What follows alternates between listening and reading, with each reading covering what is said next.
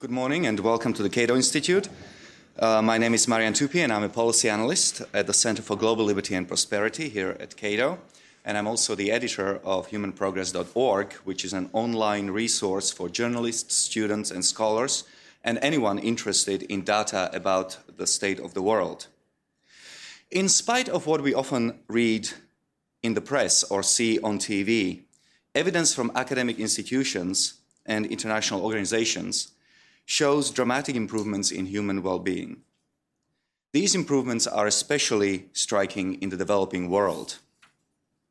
Some human development indicators have been improving, no matter how incrementally, for hundreds, sometimes thousands of years. But the real break with our Hobbesian past came with the onset of the Industrial Revolution some 200 years ago. For most people today, life is no longer solitary, poor, nasty, brutish, and short. Instead, most of us live longer, healthier, safer, and more comfortable lives than our ancestors could have imagined. None of this means that the world is a perfect place or that we can be complacent about the problems that still remain.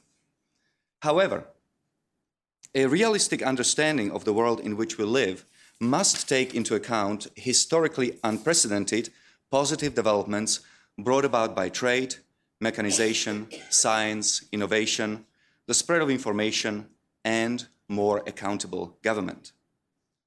The topic of our discussion today is related to the subject of the improving state of the world. The speakers will discuss reasons, be they psychological, physiological, or cultural, for relatively widespread pessimism in this age of growing abundance. While we may not come up with an exhaustive list of reasons for pessimism, we hope to flush out as many obstacles to a more realistic understanding of the world around us as possible. Before I introduce our first speaker, please join me in viewing a short 90-second promotional video about human progress that was created especially for this occasion by our talented audiovisual department.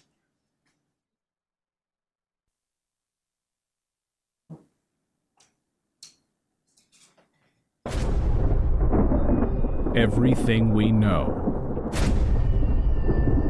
everything we love is changing. Our home, planet Earth, and humanity face something more incredible than anything the ancient Mayans predicted. Something even Nostradamus could not foresee. Nothing can turn back the tide. Life as we know it is ending. Our world is getting better.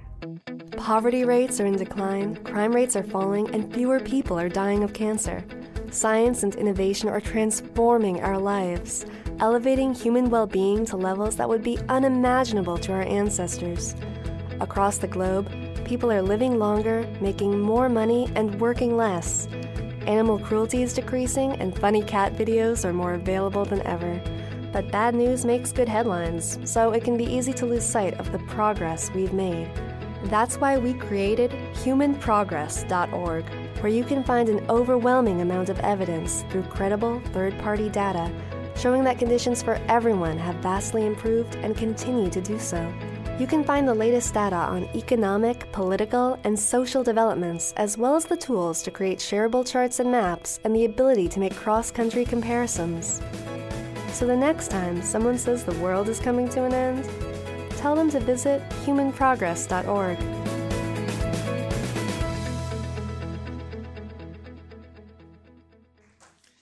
At the risk of sounding cliché, our first speaker truly needs no introduction. Steven Pinker is one of America's best-known and most widely read academics. He is the Johnstone Family Professor at the Department of Psychology at Harvard University, where he conducts research on language and cognition. He writes for publications such as the New York Times, Time, and the New Republic, and is the author of 10 books, including The Language Instinct, How the Mind Works, The Blank Slate, The Stuff of Thought, The Better Angels of Our Nature, and most recently, The Sense of Style, Thinking Person's Guide to Writing in 21st Century. He is also a member of the advisory board of Human Progress and a genuinely nice guy who has helped us and encouraged us for a number of years. With that, please help me welcome Steven Pinker.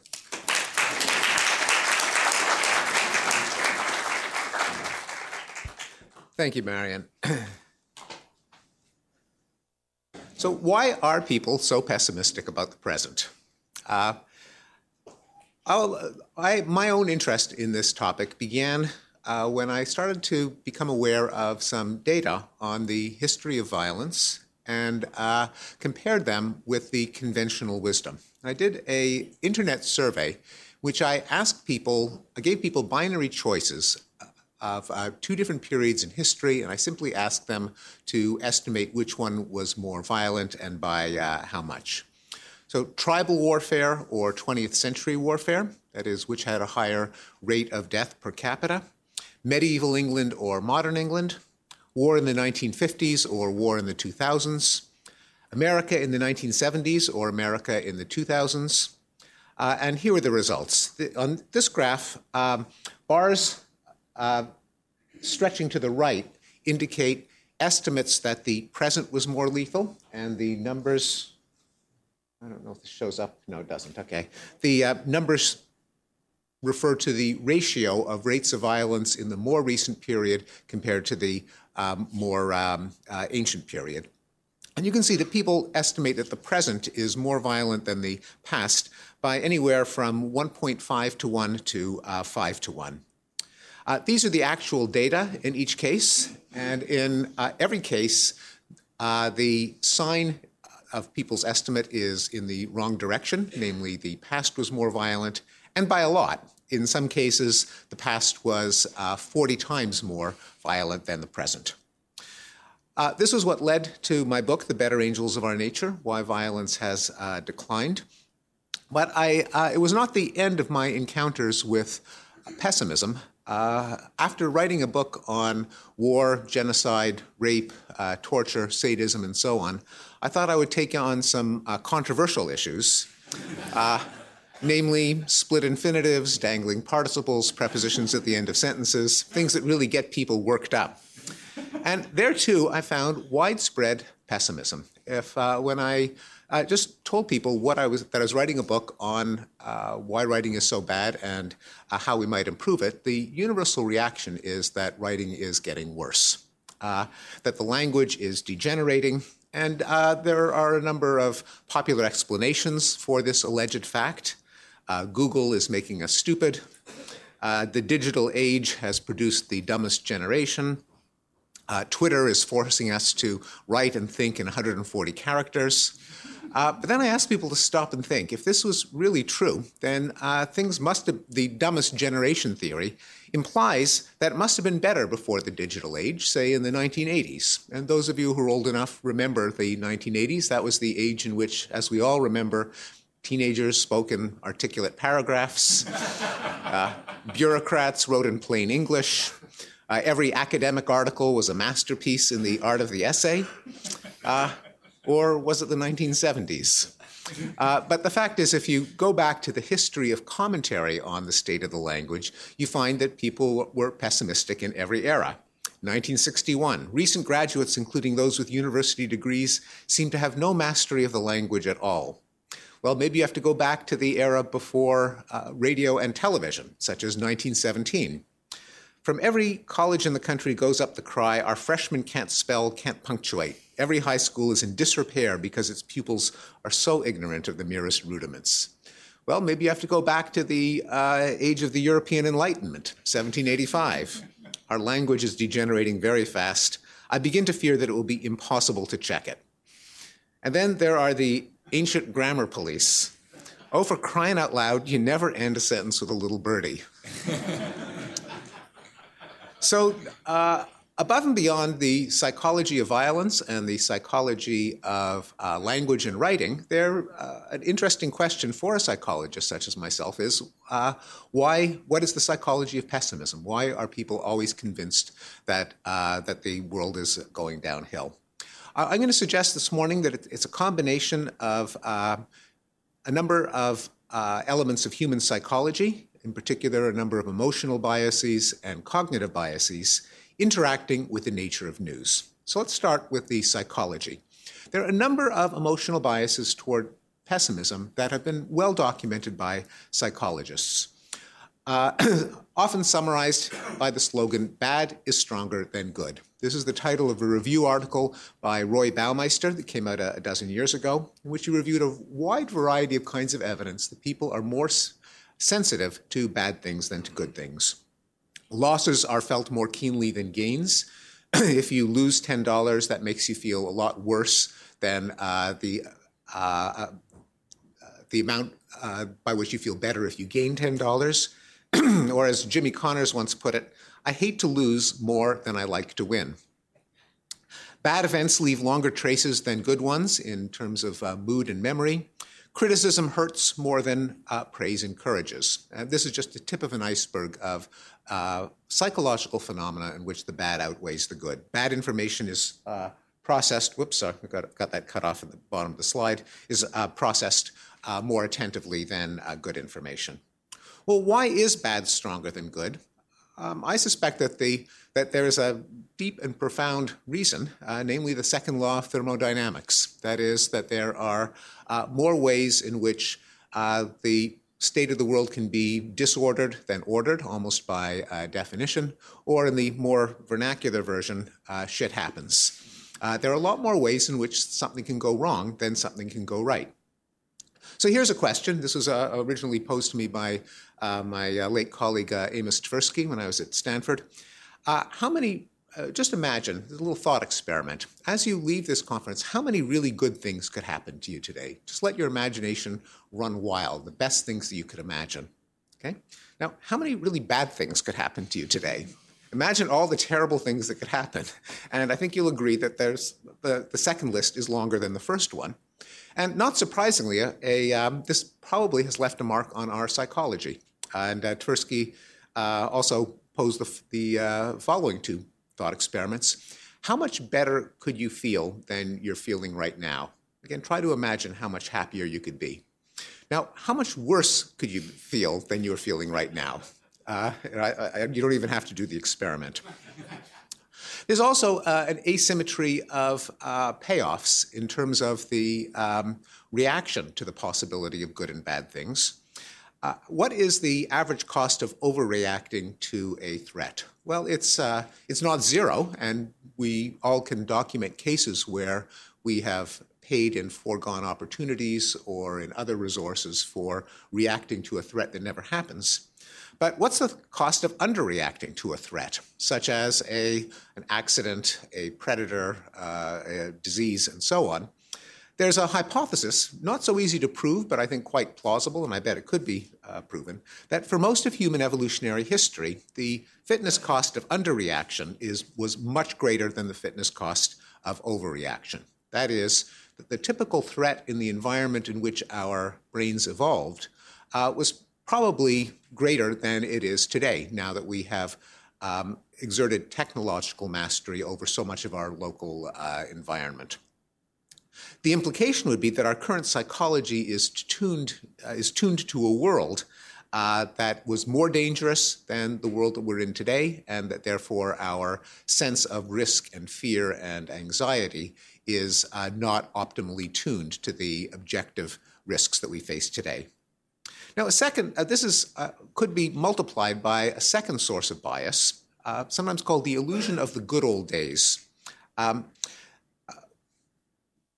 People always pine for a golden age. They're nostalgic about an era in which life was simpler, more predictable. And Roger Ibach has argued that this is because people confuse changes in themselves with changes in the times. Now, as we get older, there are just certain things that inevitably happen to us. We take on more responsibilities, so we have a greater cognitive burden.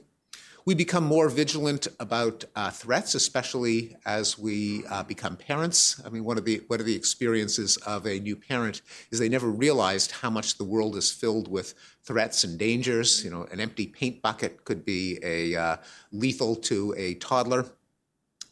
We become more sensitive to more kinds of errors. This is certainly true in language. As you become more literate, as you consume more printed text, you become more sensitive to some of the fine points of punctuation and spelling and grammar that you may not have noticed when you had consumed less text, and so you're more likely to notice errors in text that you process in the future. And at the same time, we see our own capabilities decline. We become stupider as we get older in terms of just sheer ability to process information. And there is a strong tendency to misattribute many of these changes in ourselves to changes in the world. And there are a number of experimental manipulations that bear this out. If you have people try to make some change in their lives, say to eat less fat, then they are convinced that there are more and more ads for fatty foods. If you ask them to reduce carbohydrates, they're convinced that the number of ads for high-carb foods goes up. So it's an experimental manipulation as well as a post hoc observation. Now, it would be a little hypocritical if I said, more and more today, people pine for the good old days. But there's reason to think that this is not a recent phenomenon, that the good old days illusion is itself nothing new. In 1777, David Hume noted that the humor of blaming the present and admiring the past is strongly rooted in human nature.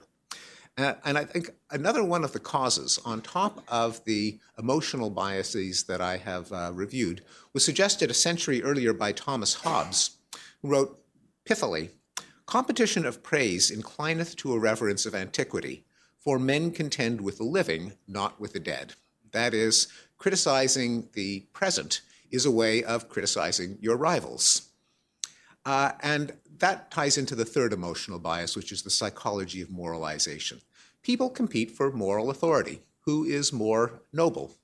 And critics are seen as more morally engaged than apologists, or people who are simply apathetic, particularly regarding contested ideas and institutions in your local social community. And people identify with moral tribes. What you think is worthy of moralization identifies which group you affiliate with. And so the factual question, is the world getting better or worse, has become a referendum on modernity. That is, on the gradual erosion over the centuries of family, tribe, tradition, and religion, and giving way to the forces of individualism, cosmopolitanism, reason, and science. So your factual belief on whether the world is getting better or worse is a litmus test for your moral beliefs on what kinds of institutions and ideas make us better off and worse off. Those are three emotional biases. I think we also have cognitive biases that incline us toward pessimism. Foremost among them, the availability heuristic, a feature of our psychology of probability estimation documented by Amos Tversky in collaboration with Daniel Kahneman, the Nobel Prize-winning economist and author of Thinking Fast and Slow, the bestseller. Kahneman and Tversky argued 40 years ago that one of the ways the human brain estimates probability is by the rule of thumb that the more easily you can recall an example of something, the more probable you estimate it to be. With the result that anything that makes an incident more memorable will make it seem more probable. And here is and that means that any factor of human memory, the quirks of the brain's ability to retain information, will bleed over to our estimate of risk and likelihood. So events that are more recent will be judged to come from more probable categories. Things that are easier to imagine, form a picture in the mind's eye, and things that are easier to retrieve. And they give a simple example. Which are more common, words that begin with the letter R or words that have R in the third position? Now, people will say it's more likely that a word will begin with R than to have R in the third position. They looked it up. It's the other way around. But not surprisingly, we retrieve words by their onsets. We don't retrieve words by their third position. So you can ask this of almost any letter in the alphabet, and you'll get the same result. We just can't call words up to mind by any position than the first. And so we always judge words that begin with a particular letter to be more common than words that have a letter in any other position, just because of the quirks of human memory. Now, needless to say, even though on average things that occur more often will be more memorable, in any case where that fails to happen, our estimates of probability will be systematically incorrect. Or another way of putting it is that the cognitive psychology of human memory is not the same as the calculation of probability, which is more or less number of occurrences divided by number of opportunities in the long run. We see the availability heuristic in action all the time.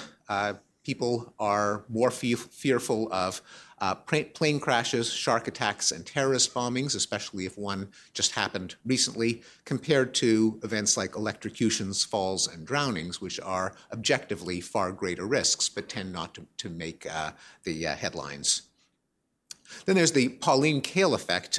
In 1972, after the biggest electoral landslide in American presidential history, Pauline Kael, the movie critic of The New Yorker, said, "I don't understand how Nixon could have won the election. No one that I know voted for him." Now, I think all of these psychological biases interact with the nature of news to lead to an overall aura of pessimism. What is news? News is, pretty much by definition, things that happen. It's not things that don't happen. If something blows up, that's news. If something doesn't blow up, that's not news. If a high school gets shot up, that's news. If there's another high school that doesn't get shot up, you don't see a reporter in front with a camera and a news truck saying there hasn't been a rampage shooting in front of this high school, or the other thousands and thousands of high schools at which a rampage shooting has not taken place. So the news is inherently biased toward violent events because violent events are events, and nonviolence is just not an event. Now, this is, I think, an even greater distorter than the commonly repeated criticism of news programming policy: if it bleeds, it leads. Although, of course, that is a policy to be made aware of and to criticize. Violence is entertaining. We pay a reasonable amount of our disposable income to watch things like Shakespearean tragedies and movies in which people get shot and blown up. It's not surprising that when it comes to attracting eyeballs to news sites, the same kind of mayhem that we pay money to see fictionalized, we also pay money to see in fact.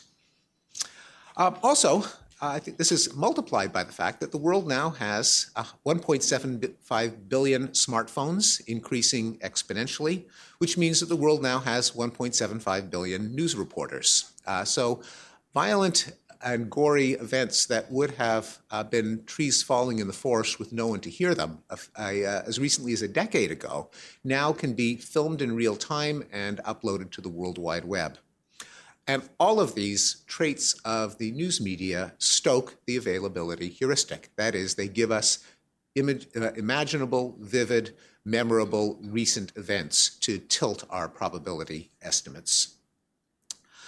Final point is that this can in turn give rise to a perverse violence news codependency, in which people will commit acts of violence precisely because they anticipate how it will be covered in the news.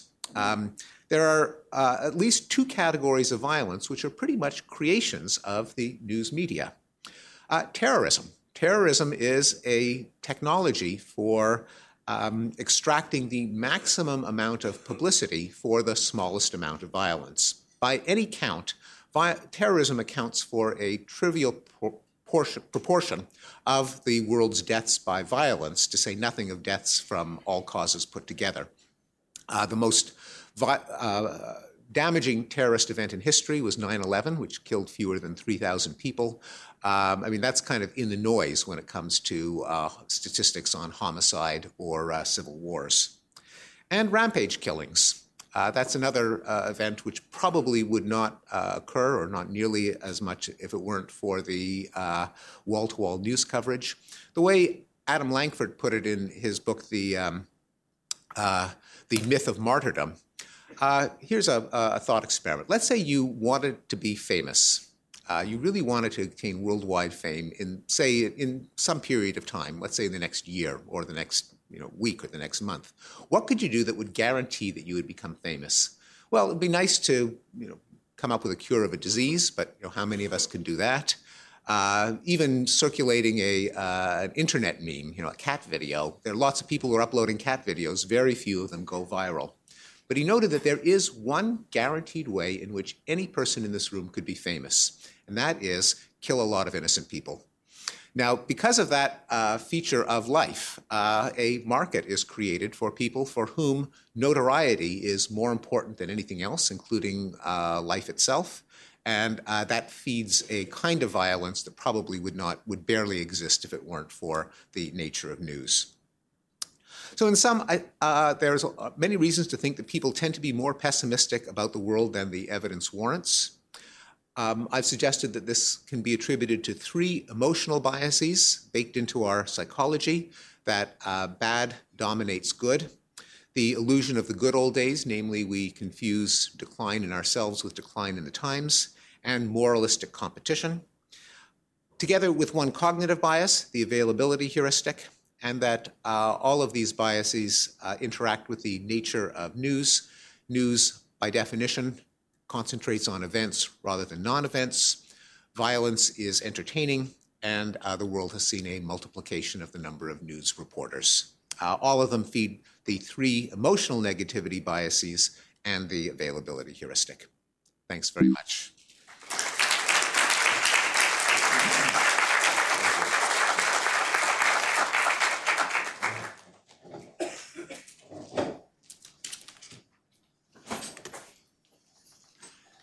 Thank you, Steve. Our next speaker is Brink Lindsey. Brink has written on a wide range of topics, including trade policy, globalization, American social and cultural history, and the nature of human capital. His current research focuses on economic growth and the policy barriers that impede it. In his years with Cato, Lindsey has served as Director of Regulatory Studies, founder and Director of the Center for Trade Policy Analysis, and currently as Vice President for Research. He was the senior editor of Regulation magazine, and he created and was the original editor of Cato Unbound.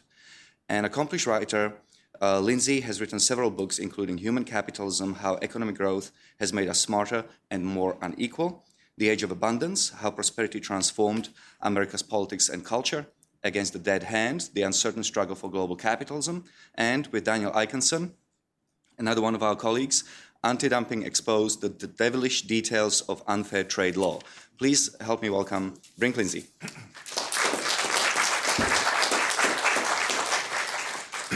Thank you, Marian. It's a great pleasure to be here. This is a topic that I've noodled over myself for some time, having written a book about how the world, or in particular American society, is getting better at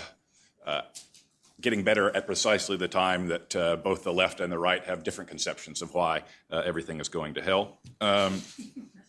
So my sense of this is that this phenomenon of pessimism is fairly massively overdetermined. That is, we can identify various factors that contribute to this, but my sense is that it's really hard to sort out which one is the dominant one. They all play a role, and so I think we can say of progress what Joseph Schumpeter said of capitalism. He said, "Capitalism stands its trial before judges who have the sentence of death in their pockets. They are going to pass it, whatever the defense they may hear. The only success victorious defense can possibly produce is a change in the indictment." So we're very unlikely to completely uproot pessimism, but maybe the best we can do is change the reasons why people are pessimistic. Steve Pinker has already gone through the psychological and bases for this phenomenon. I just want to add a few thoughts along those lines. There is, in addition, an ideological bias, which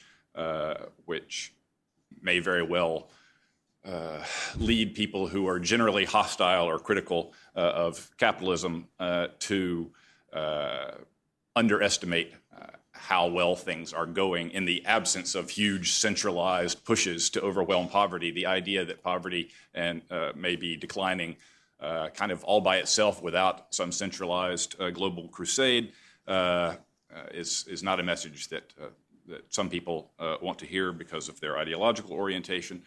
So I'm sure that's going on, but my sense is that every mass belief system, every ideological orientation has its own sort of domain of pessimism. So it would be interesting to see surveys to see a correlation between ideological orientation and what you happen to be pessimistic about. So one might imagine that progressives would be more pessimistic about economic developments in the United States over the past 30 years or so, basically since Ronald Reagan was elected. They would be very invested in the idea that things have been going downhill ever since the kind of New Deal economic order was toppled.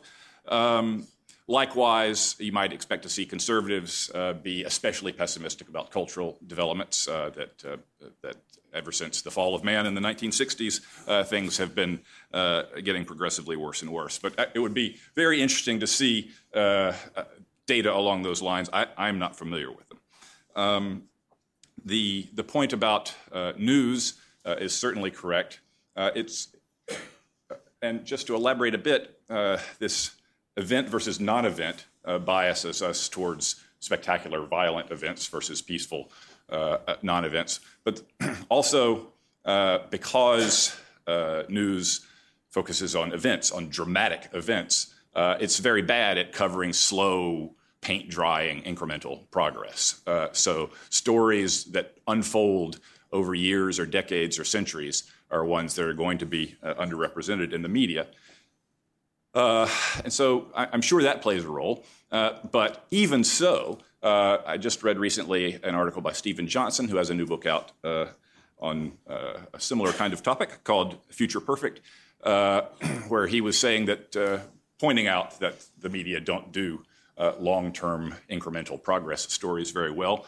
But even when they do, the public tends to blank out. So he mentions that if there's one of these progress stories that the media has been pretty good at over the last 20 years, there's been a lot of stories about dramatic decreases in the crime rate over time.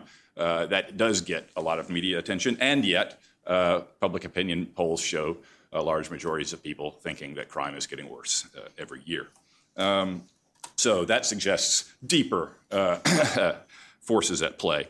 All of the kind of personal, individual, psychological biases that Steve Pinker mentioned are certainly in play. Just to elaborate a bit on the good old days bias, it seems plausible that people will tend to have the rosiest view of the world when they were late adolescents, young adults, when they were at the very height of life's possibilities, that they had developed capacities which opened possibilities, but they hadn't made many choices yet, so all of life lies before you. And that's a wonderful, optimistic feeling, whereas the farther you go down in life, the more choices you make, the more narrow you get, the more paths not taken, and life feels more confined. So in addition to, of course, the grim physical degradation of aging. This good old days bias, I think, does absolutely go on, and the confusion between what's going on inside of you or how you're feeling about the world versus how the world itself is proceeding certainly is a factor here. One thing that wasn't mentioned is not an individual bias, but a cultural bias, or let's call it just cultural inertia. And this is the fact that human beings have been around a good long time, and progress, in the sense we're talking about, is brand spanking new. So progress, as Mary mentioned, of the type we're talking about, really started in the Industrial Revolution a couple of hundred years ago. So for even people in England and the North Atlantic world who have been participating in this from the beginning, we're talking about a handful of generations compared to 100,000 years of human experience in which subsistence was the norm and no progress in human well-being was the norm and indeed was the iron rule. So all of our cultural norms, all of our values, habits, expectations have been adapted to a world in which things don't get better. You have good times, but those are then followed by bad times. You have fat years and lean years. But in such a world, a Malthusian world, a vision of time as cyclical seems to make a lot more sense than a vision of time that's an arrow going upwards. So it's, I think, deeply entrenched in our cultural memes that what goes up must come down. Pride cometh before a fall. The bigger they are, the harder they fall. Because that's the way it's always been. And so for us in the West, just a handful of generations to live in a different style of life. In the rest of the world, a generation or two. So really no surprise that norms and attitudes that were well adapted to the world that humans occupied for hundreds, thousands of generations, that those cultural forces have not abated in just such a quick time. Okay, so far, all of this has been basically, why are we so smart and they so stupid?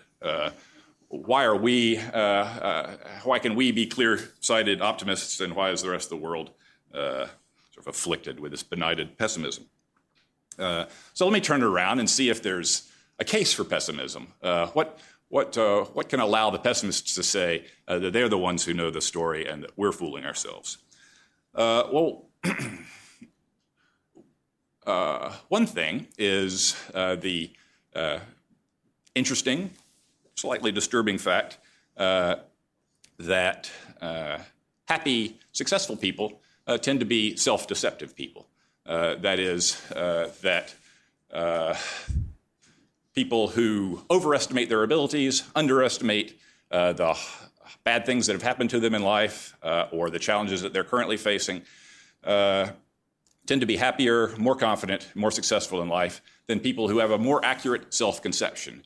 Indeed, the accurate self-conception is often well correlated with clinical depression. So the pessimists then can tell themselves, we know what the score is. These happy, optimistic, successful people are all fooling themselves, and to a certain extent, they're correct. Beyond that, I think there is a slam dunk case for pessimism. I could quote Keynes's famous line about the long run, but I think it would be bad form to quote Keynes in the Hayek Auditorium. So I'll quote Jim Morrison instead. No one here gets out alive. So everybody in this room, we're all going to die. Everybody we love and know is going to die. All our children are going to die. 1,000 years from now, nobody is going to remember anything about any of us. Maybe Steve, none of the rest of us. 1 billion or 2 years out from now, the life on Earth will become impossible because of what's going on with the sun. Billions and billions of years past that, matter is no longer possible as the universe continues to expand. And so wait around long enough, and the pessimists are always right. But what does one do with this kind of pessimism? It is a form of wisdom to know that all that's glorious is fleeting. But if one dwells on it, it just leads to resignation and fatalism and despair. So wisdom is a funny thing. Haste makes waste. That's wisdom. So is he who hesitates is lost. So there's a meta-wisdom to know which wisdom to use at the right time. And so this sort of world-weary sense that we're all dust in the wind is a powerful source of wisdom as a consolation for the inevitable losses that we suffer over the course of our lives, but makes for a very bad motivational speaker. if we can put that kind of, so part of, I think, the problem that we're facing is that pessimism seems more intellectually serious, seems deeper. My colleague Jason Kuznicki recently wrote a blog post in response to some tweets from Human Progress, and the title of the blog post is "Why is Optimism So Gauche?" And it does seem gauche, and it's because there's this deep existential despair lurking down under the surface that we're all going to die. And if you face up to that, then wow, that's heavy. And optimism seems kind of silly and superficial by comparison. So I think there is a sense in which the pessimists have a point, but it's a point that has its place, and out of its place leads to a misapprehension of what's going on in the world around us. Thank you very much.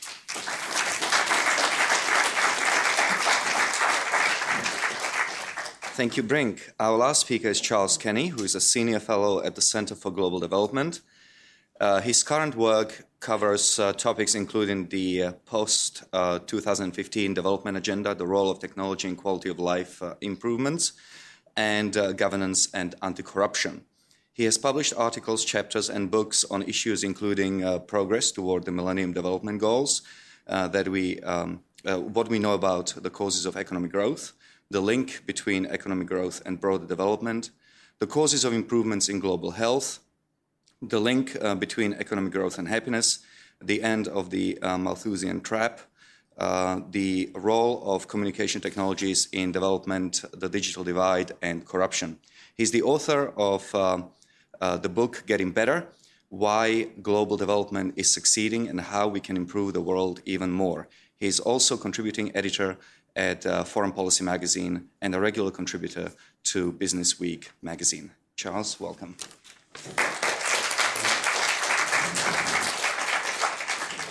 Well, first of all, thank you very much for inviting me. I'm honoured to be on this panel, and as the person who can speak with certainly the least earned authority on the topic, I'll try and be brief, but also because, of course, much of what I was thinking has been better said already. But I'll try and be quick and make sort of 4 points that I thought of before, and a fifth that this fascinating discussion has led me to. The first four are, one, pessimism is often right. Two, optimism is boring. Three, pessimism is godly, and fourth, pessimism is useful. And the fifth one, that, as I say, the sort of discussion led me to is that actually maybe progress creates pessimism. So just on pessimism is often right. I mean, as Bruce suggested, for most of human history, pessimism would be spot on. There wasn't much progress, and a lot of times, the rise of Rome was followed by the decline and fall of Rome. This is this has been the sort of the standard model, and although I happen to think they're probably unlikely, there are lots of good reasons to remain pessimistic about the future. I mean, we still easily have the capacity through global thermonuclear war to wipe the planet clear of most life, as probably nearly all of ours. Maybe it's possible that there'll be runaway climate change and we'll end up looking like Venus. We might get a massive new pandemic of antibiotic-resistant disease. There really are genuine things to be worried about in the future, and there really does remain a lot of suffering. Many people, if I may say, really are just bastards. And for all the better angels seem to be winning at the moment, we're never going to be purely angel, if you will, which is probably good because I'm not sure they can reproduce. But anyway. Secondly, optimism is boring. The nature of news has been touched on more than once. Here's progress in Tanzania. A kid wakes up under a bed net, gets some sadza porridge for breakfast, wanders down the paved road to school, spends all day at school, comes back. His parents come back and they eat a happy meal together and they go to bed. Fascinating stuff. Tolstoy said happy families are all alike. Every unhappy family is unhappy in its own way. And it's not just that sort of progress is boring, frankly. It's that many causes of progress are intensely boring. The Fox show on institutional development is yet to get past the producers.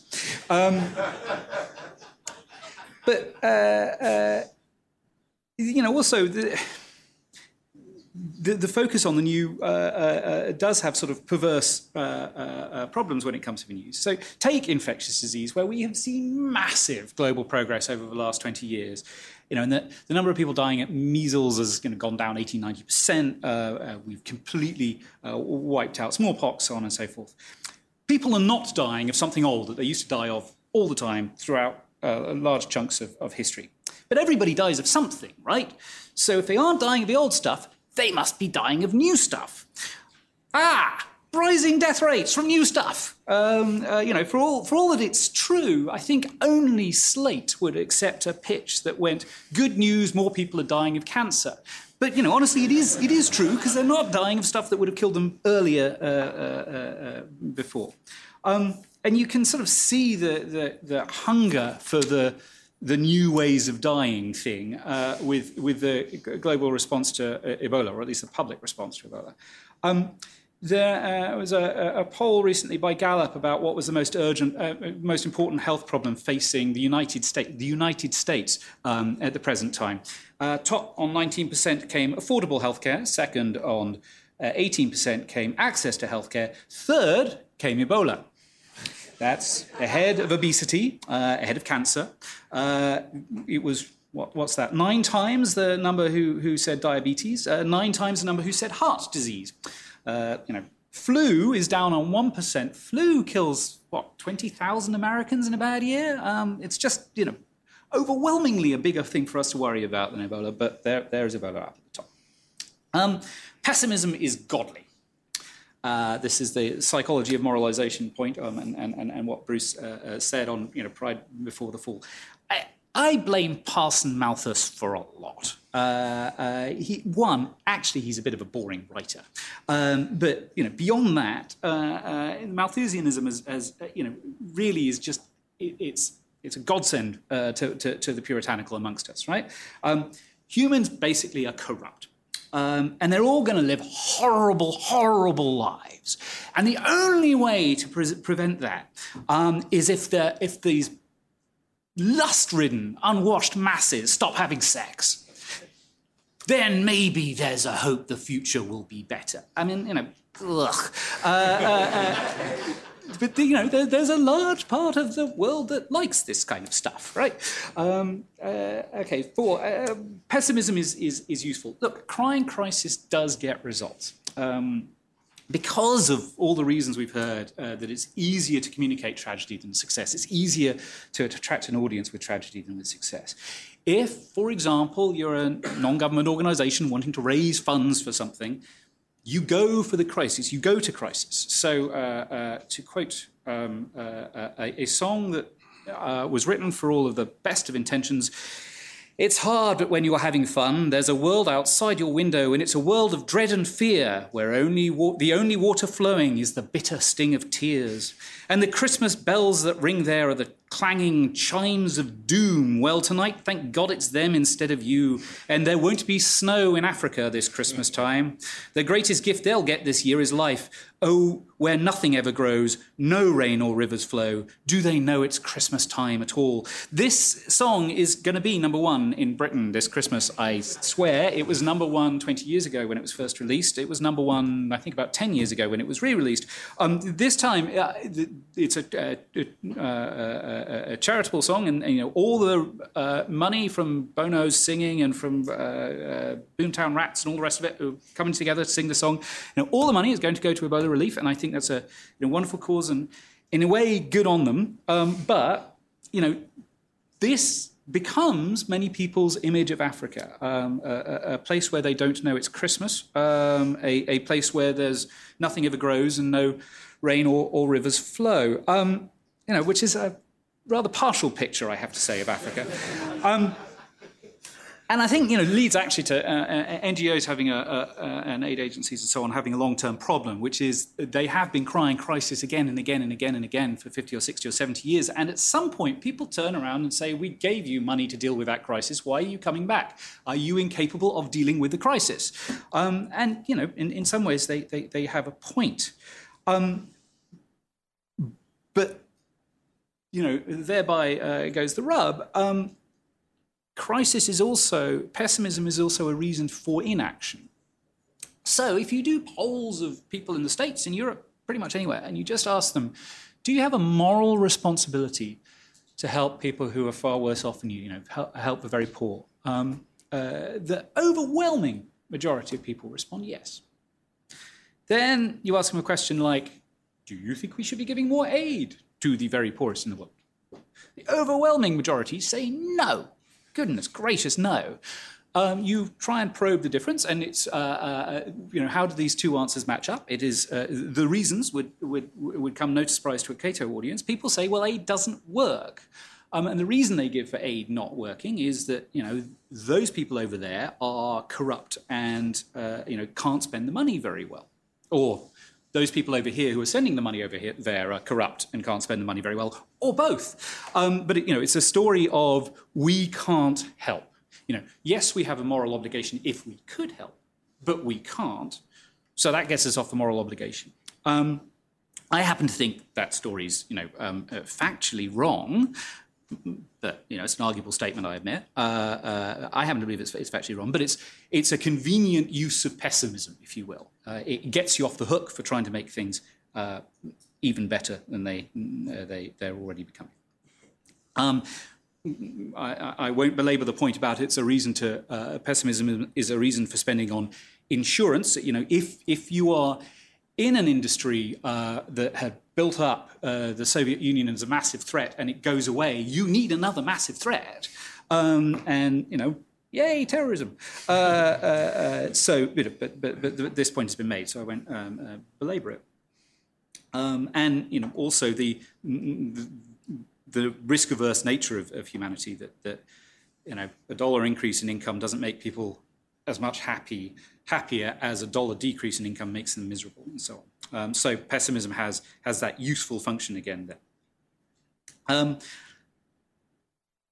But the fifth point, as I say, that only came to me listening to the fascinating comments before, is that maybe progress is creating pessimism. One, progress is change. And as both Professor Pinker and Professor Lindsay said, old people don't like change. And so, that the world looks different isn't terribly comforting to them. And so that's a good reason for pessimism. But the other part of this is that progress makes childhood a lot nicer. So actually looking back at your childhood and saying it's better than it is now is probably in some ways absolutely correct. Progress means that, rather than sending kids out into the fields at the age of 8 or into the factories at the age of 12, they're all sitting at home playing Pokemon. And so I have, I come away from this session. This is news that I can use from this session. I am going home to my kids this evening, and I swear they're going to be in bed by 6. They're going to have a miserable childhood. It is in the interests of the planet. Thank you very much.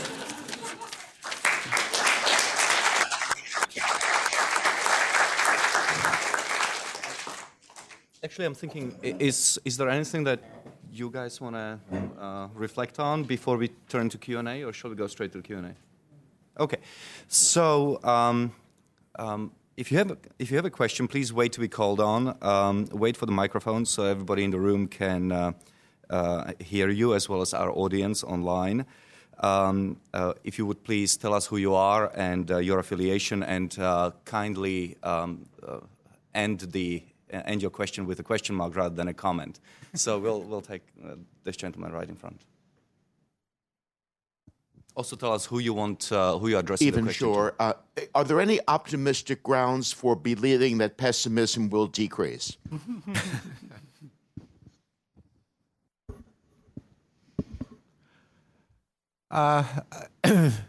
Yeah, on the whole, probably not, but possibly in identified spheres. People tend to be more optimistic about their personal life than about the world at large. I believe there are a number of opinion polls that show that most people think that their local school is doing pretty well, but that the nation's schools are doing badly. Most people believe that their own are actually, on the whole, people say that they're happy. There are more people who say they're happy than unhappy, but at the same time, people say that the world is getting worse. So certainly in personal lives, people are already more optimistic than when they opine on the state of the world. And when I found that when you remind people of things that have been going right, they do appreciate it. If you remind them that if you say, "Would you like your dentistry with or without anesthetics," for example, or did you ever, is it a good thing that we have flush toilets? Or remember when they used to disembowel criminals? Or people can be made aware of it, at least locally, for a while in circumscribed domains. But as Charles pointed out, there is a certain utility to pessimism, and probably some of the things that ought to make us optimistic today are the results of efforts of the pessimists in previous decades and centuries. Michael's in front, and then we'll move to the back. Hi, I'm Pat Michaels at Center for the Study of Science at Cato. One of the news items that I think you didn't touch on is it can be news when things happen or things don't happen that were predicted to happen by people in authority, by scientists, for example. I'm a climate scientist by training, and I'm fully familiar with things that don't happen that we predict. Now, you may be familiar with some of these studies that are coming out now showing systematic changes in science, where we're seeing increasing numbers of positive results being published. That, of course, is logically impossible, so that means we'll get an increase in the number of stories saying something that was predicted to happen or some drug that you were supposed to take or whatever doesn't work and it's not so bad. So is it possible we'll actually see an increase in optimistic stories? So let me see if I follow it. No, yeah. So there's certainly greater attention in science to replication failures. So that's a bit of bad news. Part of it, yeah. A lot of things that we thought were established turned out not to be replicable. But that's not what you're referring to? That's part of it. It's part of a larger increase in positive results, and people act on positive results, and it turns out you really can't have that increase logically. So we're going to see more and more news stories that X didn't happen. And that's sort of the subset that you haven't touched on. Oh, I see. So, I mean, there could be stories. I mean, that can go both ways, because the stories on effectiveness of drugs often turn out to be premature because of the, what's sometimes called the file drawer problem in science, namely you publish the successes and you file away the failures. And so anything that's successful by chance, by definition, 1 out of every 20 findings that are significant at the level of p is less than 0.05 will get published, and the 19 out of 20 failures won't. I mean, on the one hand, that's good in that a lot of the things that we thought were carcinogenic probably aren't, but it's also bad in that a lot of the things that we thought would prevent cancer don't, like antioxidants. So I'm not sure if what I hope will be greater stringency in scientific practices, including attempts to deal with the file drawer problem and other kinds of biases that led to a surfeit of positive findings in the past, will be dealt with by the scientific community. I don't know if that'll lead to more positive or more negative results. One hopes it leads to more accurate results. I'm pessimistic about that. Just on this general point of is there any possibility of the situation improving, notwithstanding the existence of these kind of global pessimistic biases that I think are very robust and well entrenched, specific progress on getting better understanding of the fact that there has been a lot of progress in material well-being around the world, particularly over the past generation, particularly in those parts of the world that we grew up thinking were sunk in hopeless misery. I am sure that story is going to gain broader currency and get there will be wider understanding of that fact over time, at least amongst educated elites. It's still a relatively new story. It's still very underreported.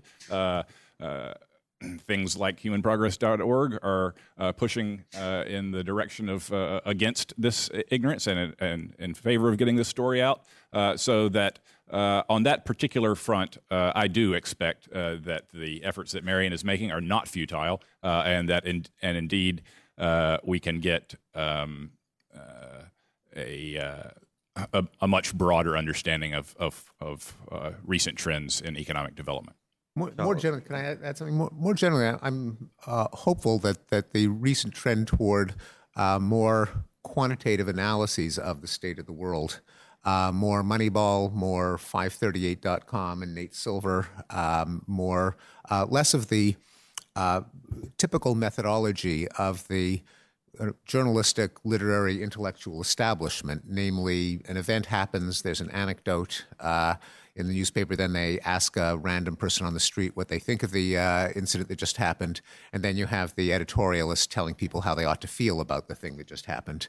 I mean, I'd like to think that style of journalism will give way to something more like 538.com,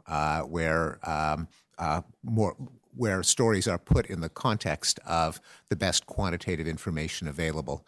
That's not going to happen soon. Our universities don't train people that way. Our journalistic and intellectual establishment is often quite hostile to the use of data, but I think it's an idea whose time has come, and I think that can only increase. And with it, an estimate of the state of the world that in many ways will be more optimistic, just because that's the way the facts are going. But ultimately, what you want is just for it to be more accurate. If bad things happen, we should know that they're happening. But if good things happen, we should know that they're happening. So just briefly to say, of course, this is a problem largely of the West, that if you look at polls in the West and ask people, are your kids going to be better off than you are, everybody says no. But if you look in China, not surprisingly, they say, yeah, probably things are heading in the right direction. There comes a level or a speed of progress where it becomes just impossible to ignore. And so, in some ways, we're already seeing less global pessimism than perhaps we were 20, 30 years ago, because just more of the world is improving faster than it ever has. And that's leading to some people being more optimistic. And of course, if we wanted to add to the optimism levels in the United States, how do you make a bunch of people in this country go, by golly, things are better really fast? You import them. It is very difficult for somebody who was in Liberia yesterday and is moved to the United States today not to notice that things are a bit better for them. So, migration may be the ultimate tool for increasing optimism. But anyway. Very topical. Jason Kuznicki.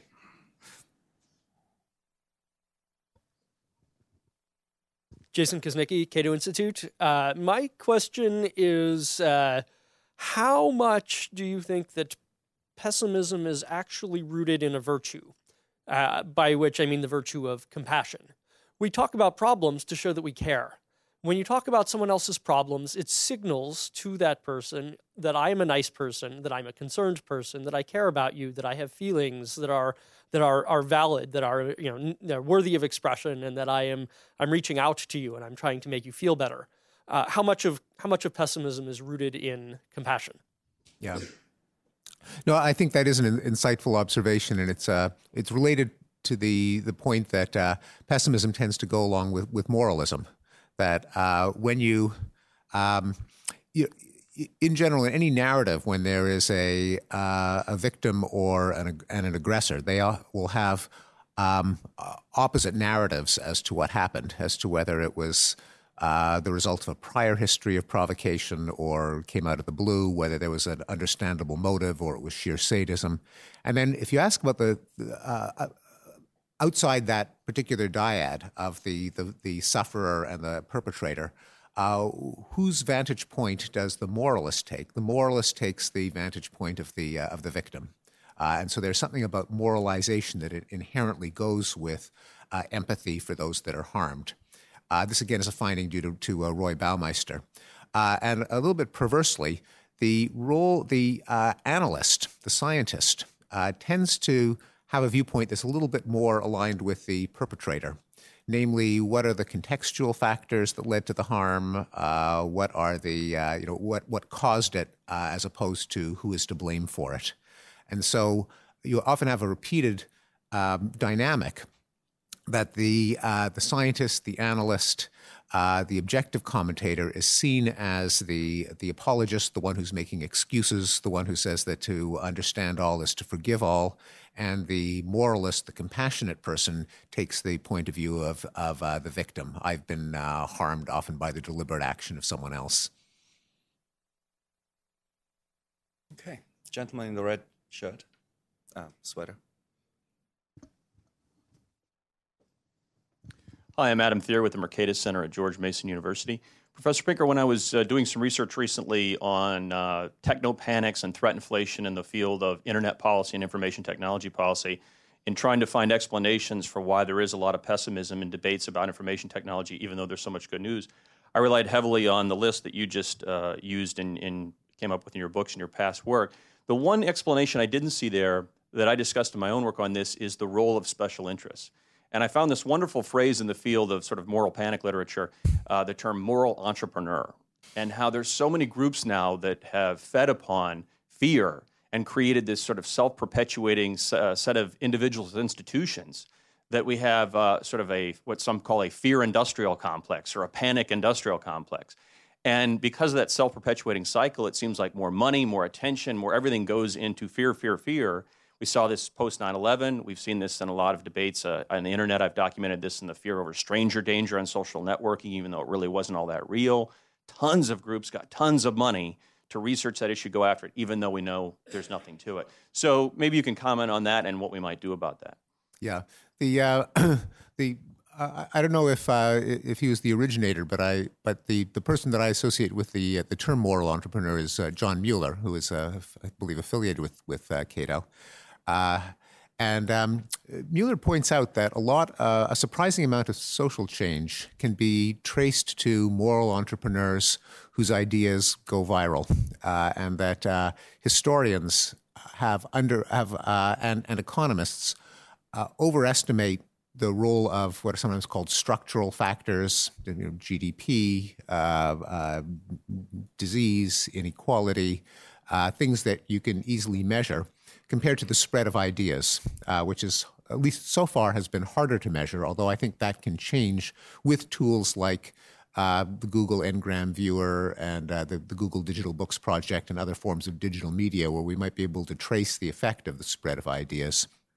I think the efforts of moral entrepreneurs can be both positive and negative. Many of the reforms that we enjoy today, like the abolition of torture as a form of routine punishment for crimes and misdemeanors, the end of slavery, the end of the glorification of war, can be traced to moral entrepreneurs whose ideas fortunately did go viral. But that also means that there are moral entrepreneurs who, for the combination of altruistic and self-serving motives, can whip people up into moral panics over things that we really should not be panicked over. And you gave a number of examples.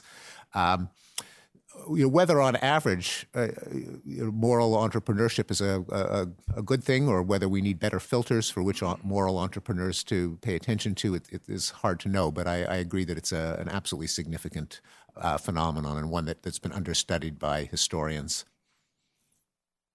Try to be geographically representative. In the back, lady in the back. Yeah.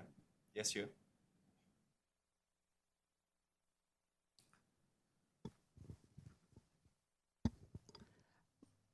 I'm Paula Gordon, and I have I'm a writer and an educator, and I have a number of websites. One on drug abuse prevention, and another on Homeland Security, another on public administration.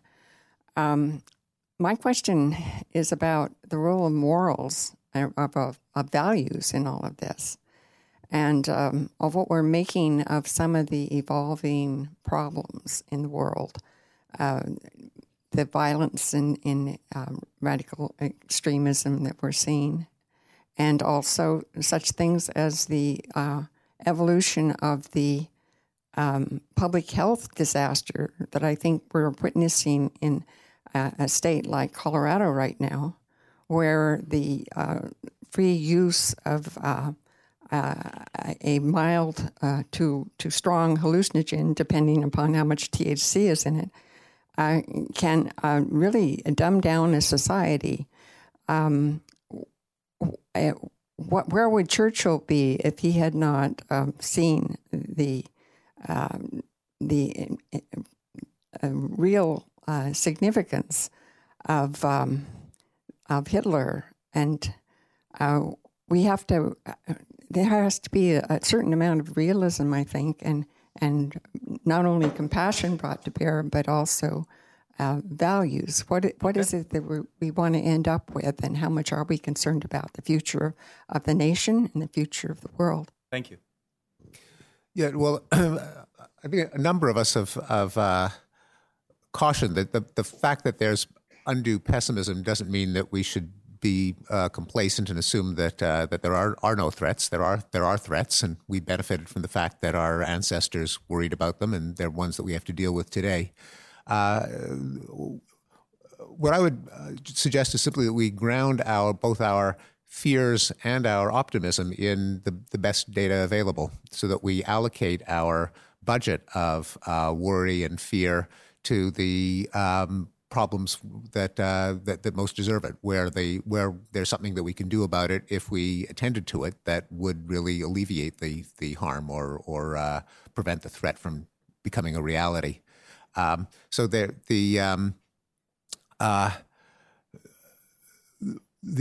ability to discriminate moral panics where the emotion is completely out of proportion to the threat from actual threats where action can make a difference is really what we should concentrate on, and that requires having the best data and the best cost-benefit analyses possible.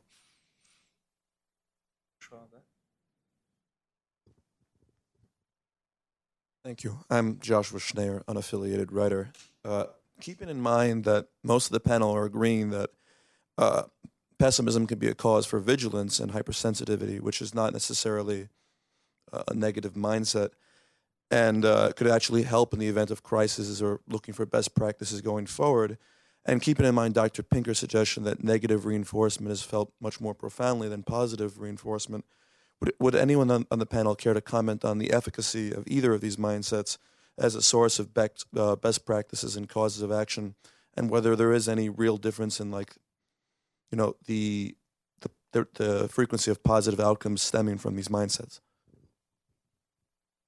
I think in general, we should be aware of both the cognitive and the emotional distorters of our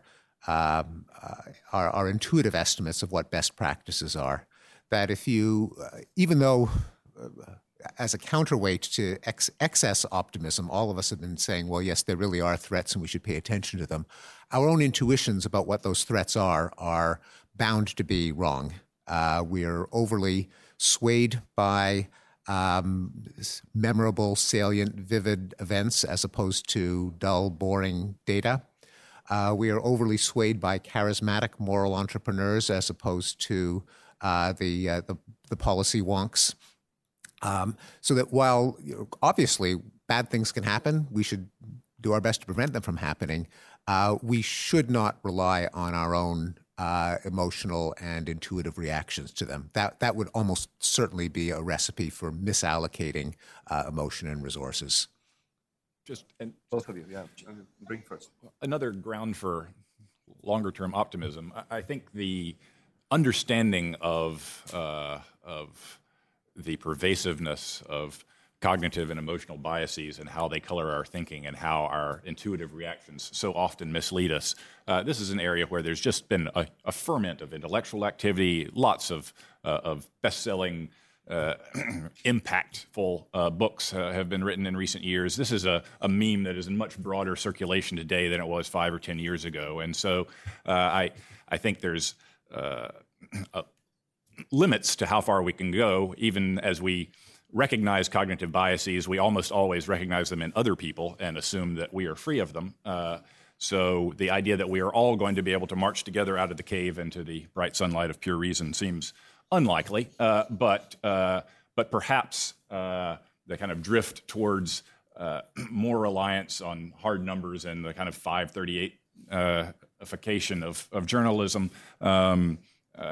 goes along these lines of taking advantage of our better understanding of how fallible our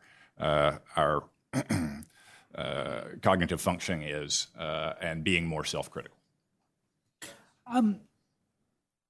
I think probably all of us would agree that pessimism, does have its place, but pessimism has its place, not fatalism, right? That for something to be a useful tool or motivating force behind policy change, you can't. It can't be fatalistic, because then you just don't bother doing anything, right? It's going to happen. So it needs to be pessimism tinged with optimism, if you will, that in order for it to be useful. And I think this comes back also to the sort of the source of pessimism in compassion. That again, I take that point, but sort of useful compassion rather than just self-servingly feeling better because you care. Useful compassion has to be based around the idea of, not only is there suffering out there, I can darn well do something about it. And in that sense, it has to be an optimistic pessimism. And then I think it can be terribly useful. Just for those who don't know, that you were referring to the Geldof album that just came out, right? Yes. Yes, ma'am, right in front here.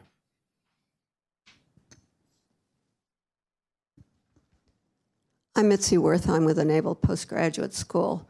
It seems to me life is a matter of compared to what? What's the context and what are your expectations? And if you look, and also, who are you asking this of, right? If you're asking it of the rich folks, the 1%, their view of pessimism is very likely to be different than the bottom 25 or 40% in the United States. I think I'm trying to figure out why this is an important question. And let me just say, I'm working on, there's a new book out called War, The Rise of Military Internet Complexity. And I've been a part of that world for the last 35 years. Defense Department used to say, technology is our force multiplier. But then they started selling their technology, so it became available for everyone. And whatever our technology gives us, it's momentary. I mean, it gets out there, and they're turning it back on us. I think that's a real...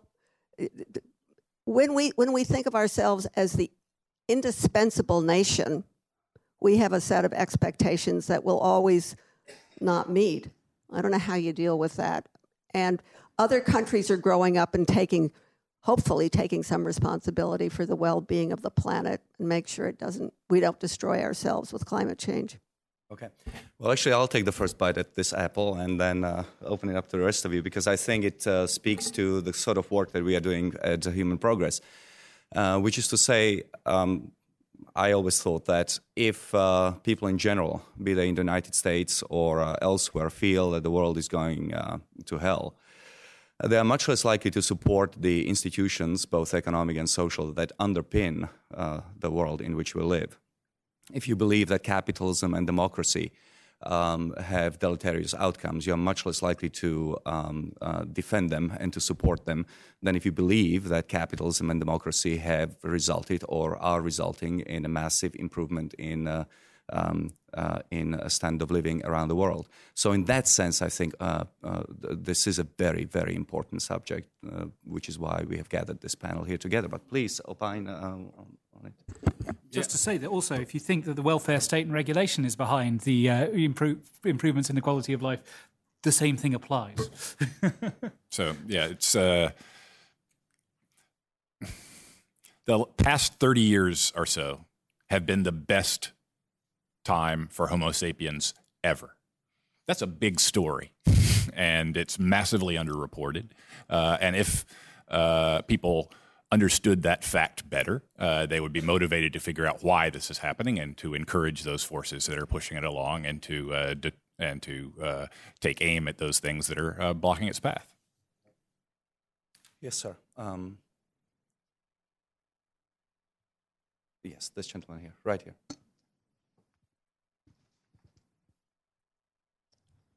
So I agree that we should be realistic about the world and how we see it and how it actually is. Who are you, sorry? So Cameron, no affiliation. Okay. So we should be realistic about the world. But I want to make a brief argument for pessimism. And pessimism, I'm not going to call pessimism, I'm going to call it dissatisfaction. And so the idea that we should be, you're trying to create this utopian society, which is not one in which the world is perfect, but in which no one thinks it needs to change. And so the driver for change is pessimism, that we are not satisfied with how the world is now. That gives scientists a reason to say, oh, we should understand this better, we need to create better medical treatment. That's the reason people change. If they're happy with how things are, there's no reason to change. So this idea of pessimism being godliness is somewhat backwards. And it's optimism that's godliness. It's optimism for every religion to say, we have all the answers. What we have to say is correct. Well, there's no reason to question our doctrine, to say anything different about our dogmas, because optimistically we have what needs to be said. So my question is, how is the progress that you see, which is the reason for your optimism, going to continue if you discard pessimism? Sorry. I think pessimism and optimism are statements about how you think the future is going to look, not about the present. And so I don't think that optimists have to believe that the current world is perfect. I consider myself an optimist. I also think the world could be a lot better. Making a statement about, we're on a particular trajectory towards things being better is very different from saying, right, we can all go home. And indeed, I think the fact that things are getting better is the best reason to think that things can continue to get better, which is the best reason to go out there and make sure they do. Yeah, I mean, I'll just amplify that. I don't think pessimism per se is the reason that we strive to make things better, because if it devolves into fatalism, it would say, well, why bother? Nothing that we do will help things. Let's just enjoy ourselves in the present. That really, and also, as Marion pointed out, your general assessment of whether the sign of change, is it positive or negative, is going to strongly influence what you think ought to be done going forward. Namely, do you want to tear down current institutions and go back to the way the world was before those institutions were in place? Or do you want to try to purify and concentrate the ingredients of those institutions that have led to our current improvement? So it's tremendously consequential whether you think on average things have been getting better or worse in terms of what you think you ought to apply to make things better in the future. Okay, we have time for one last question, and the gentleman right in the back. Yes, sir.